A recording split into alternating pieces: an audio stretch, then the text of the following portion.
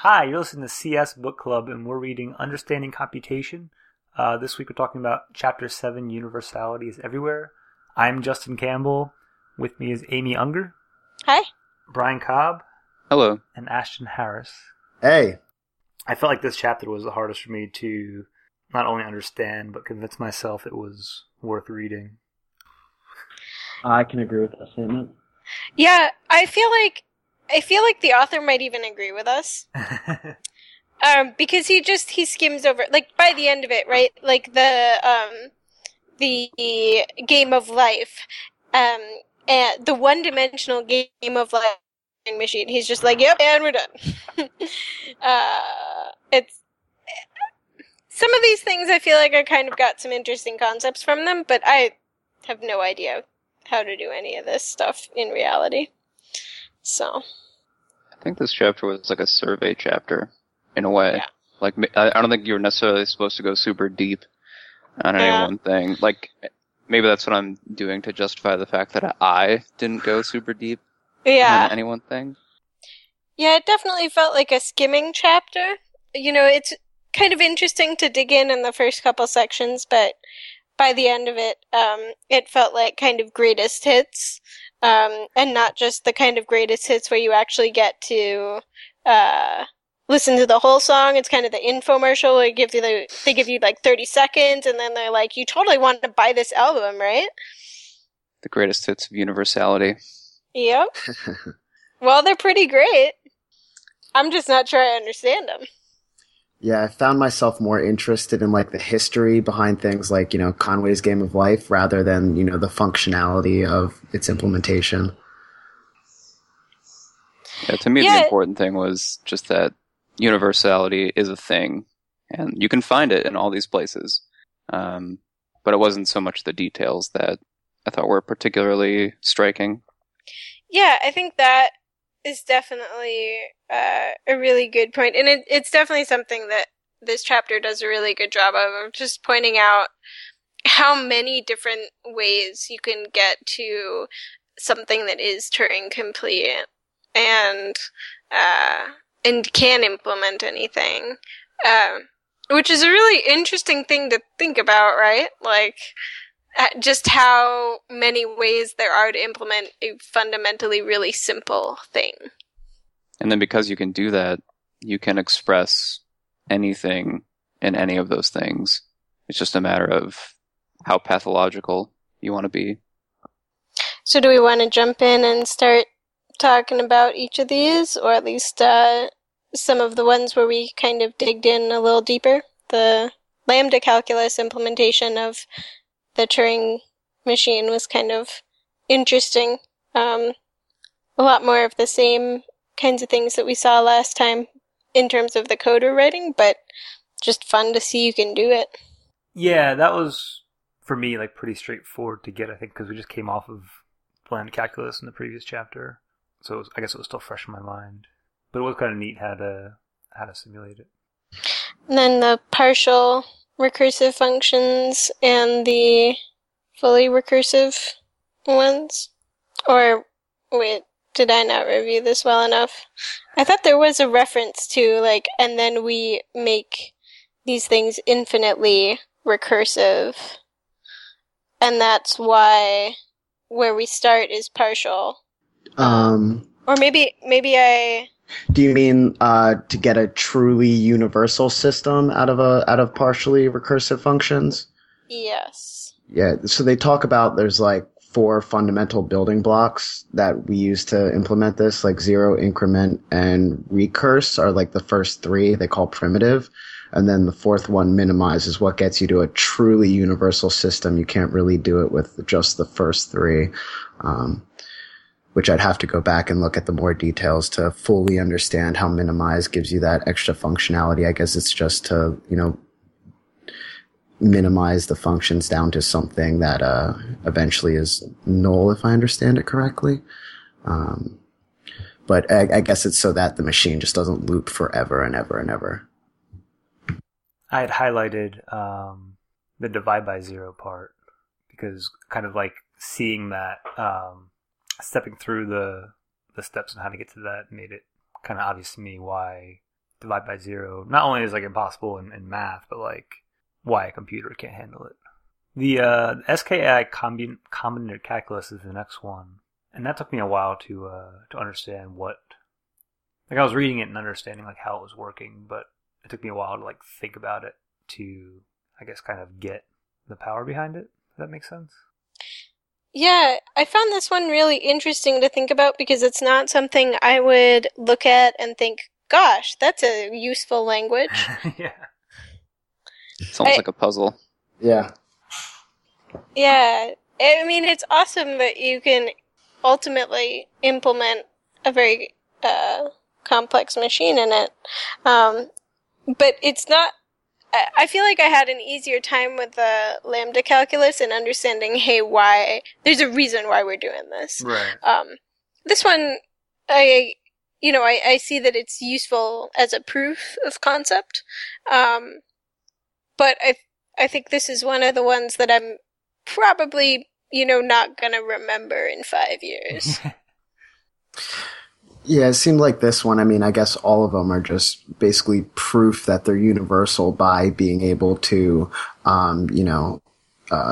create an interpreter, or in this case, I guess a denotational semantics of another implementation that we know is already universal. So it's kind of just like proof without any real, maybe reason, I guess, in my opinion. It makes the math part of my brain very happy, but it makes the programmer part of my brain very confused. And ditto for iota, which is like sort of a variation on ski, where it's like, if you do this additional transformation, you can also be universal. Mm-hmm. Yeah, this one, I definitely got the feeling of, alright, this really is just super crazy and super fun, right? Like the idea that it's a puzzle. Like, I think this was kind of where in the chapter I got to the point where I'm like, okay, this is just kind of random and fun, and we're gonna just hit a whole bunch of stuff, and it's gonna be awesome. I don't know. Looking at the the ultimate implementation of this, I just got the feeling of, with all the eyes going across and the feeling that it's ultimately something that's very powerful, made me think of kind of just someone just poking you. Actually, the rhythm of my pokes is a universal system, so you should be happy. Yeah, just a bunch of iotas inside of square brackets inside of square brackets. It's like, if something could be more confusing than binary. Yeah, I don't know if you guys read the Artemis Fowl books, but they came out right around the time that I was perfectly happy to sit down and try to decode the language at the bottom, the characters, and try to figure out what it was. That definitely reminded me of that. Just, the simple translation system, but it is fun to do. So I haven't read those novels, Amy, but the tag system seems also in that vein of kind of taking what appears to be jumbled letters and turning it into code. Yeah, it was definitely an interesting example to use, because I felt like we were kind of back to where we started with trying to determine valid strings and such. But I think it illustrated the point pretty well, of how you can turn around the concept of having a pointer to somewhere inside memory to just manipulating memory around the pointer, Right. which is kind of an interesting thing to think about if, if you had to do that for, your C code or something. That's just kind of mind-boggling to think about. That I don't know. It was super fun to try to do that mental shift. Yeah, all these constraints are what make these problems interesting. They seem arbitrary here, but yeah, maybe there are circumstances where that's just reality, and you have to figure out how to build a universal machine on top of those constraints.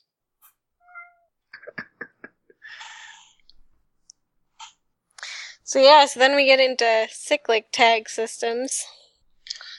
So that takes it tag systems one step farther to just having two characters, 0 and 1, not binary, but just 0 and 1 as strings. Yeah, I mean, doesn't it end up pretty much working like binary insofar as we encode the alphabet in zeros and ones? That's the impression I got, yes. Yeah. But I guess it's a fair point. Binary, we have this sense of a set numerical representation, and then we tend to assume characters will be represented in a certain way, and here it's completely arbitrary. However you want to do it works. I guess it was the point of the chapter, but I had a difficult time going from the tag systems to actual computation in my mind. It was hard to imagine these things becoming, logic. But, like you said, I guess it's just binary. Like, that is the lowest. Yeah, I definitely agree with you. Like, I think maybe if we spent longer with each of these examples, we'd understand it better, but I also think that the tag systems, as we get farther and farther into the chapter, it's harder to find an example that is easy to connect with. I think with the lambda calculus, we all have some sort of exposure to taking in one input and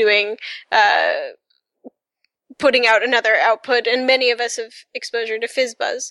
So that, immediately looks like computation. These ones, the tag systems, I think I was kind of at the point in reading this where I was just like, yeah, okay, I trust that will do something useful if I spent enough time with it. Right. Yeah. I've always learned best by relating things to real life situations where I could use it, but a lot of these concepts seemed so abstract to me that it was hard to, get a grasp on, but I was saying, like, it was hard to get a grasp on its real life implementation over, just it is because it's universal, and it is. Right. Conway's Game of Life is really interesting. I've written the Game of Life before, or like I guess a simulator for the Game of Life, but I had no idea that you could, implement computation with the game itself. Yeah, that was very interesting to me because actually with you, Justin, was the first time I ever implemented the Game of Life at that one dev talk, and it was very interesting, but I never thought about taking it that step further, and how he talks about using this stream of gliders to represent binary data and like have logical and or not operators off of, this game was very interesting that he went through those steps to actually do that. I like the quote that says, "For Heron, it's just an engineering problem to construct an arbitrarily large, finite, and very slow computer." Yeah, that's good. Yeah, I love how later on, I don't know if it's about that particular, in response to that particular quote, but then some poor grad student actually does it many years later. Let's see. The poor grad student, and I'm sure now is not poor, but Paul maybe Chapman. Yeah, I'm struggling to find the reference to it, even though it's only a few pages that we're looking at here. Yeah. I only have the Kindle location.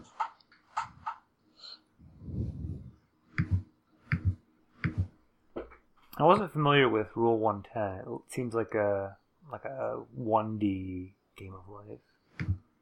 Yeah, that was really fun to see. It the drawings reminded me of Tetris.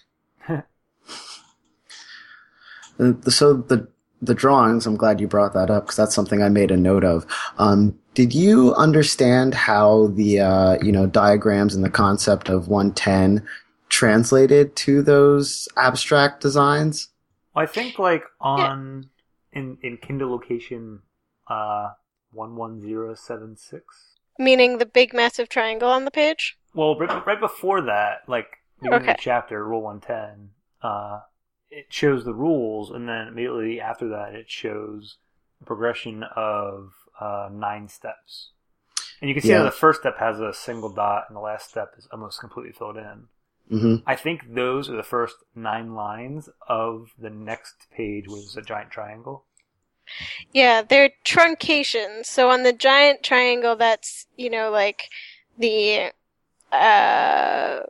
actually, well, okay, so if it's triangle, then it's 500, it's likely 500 squares wide. So imagine if the illustrations above, with the first 9 lines, had, 500 white cells, or 500 total cells.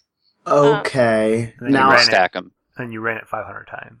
I'm seeing it now. So they're actually like the live states spreading out over 500 steps. Yeah. Okay. And the cool thing about those 9 steps, if you look at step 6, 7, and 8, you'll actually see an upside down triangle, white triangle, encased in the middle, and then everything else makes a triangle itself. Yep. Oh, yeah. Okay.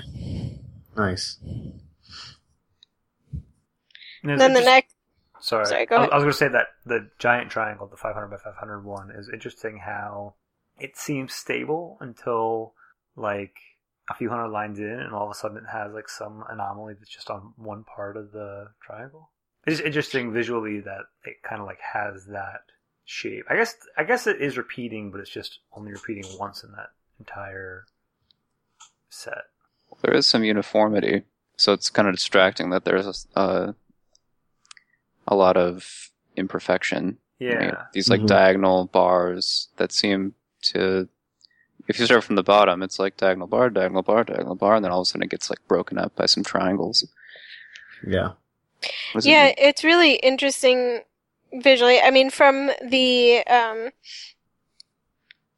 steps when they introduce Rule 110, I see how it's capable of happening, but the sudden appearance of just a massive amount of white is really interesting to see, because, yeah, I don't know. I'm very much a pattern-seeking individual, and you're right. I see the stability in the first 50 lines, and then there's this, patch of white out of nowhere. And rationally, I can think, oh, that's just normal. But the less logical part of me still looks at that image, that illustration, and is like, but that's an anomaly. So someone has to take the challenge of reproducing this with 5,000 steps and see what patterns we come up with.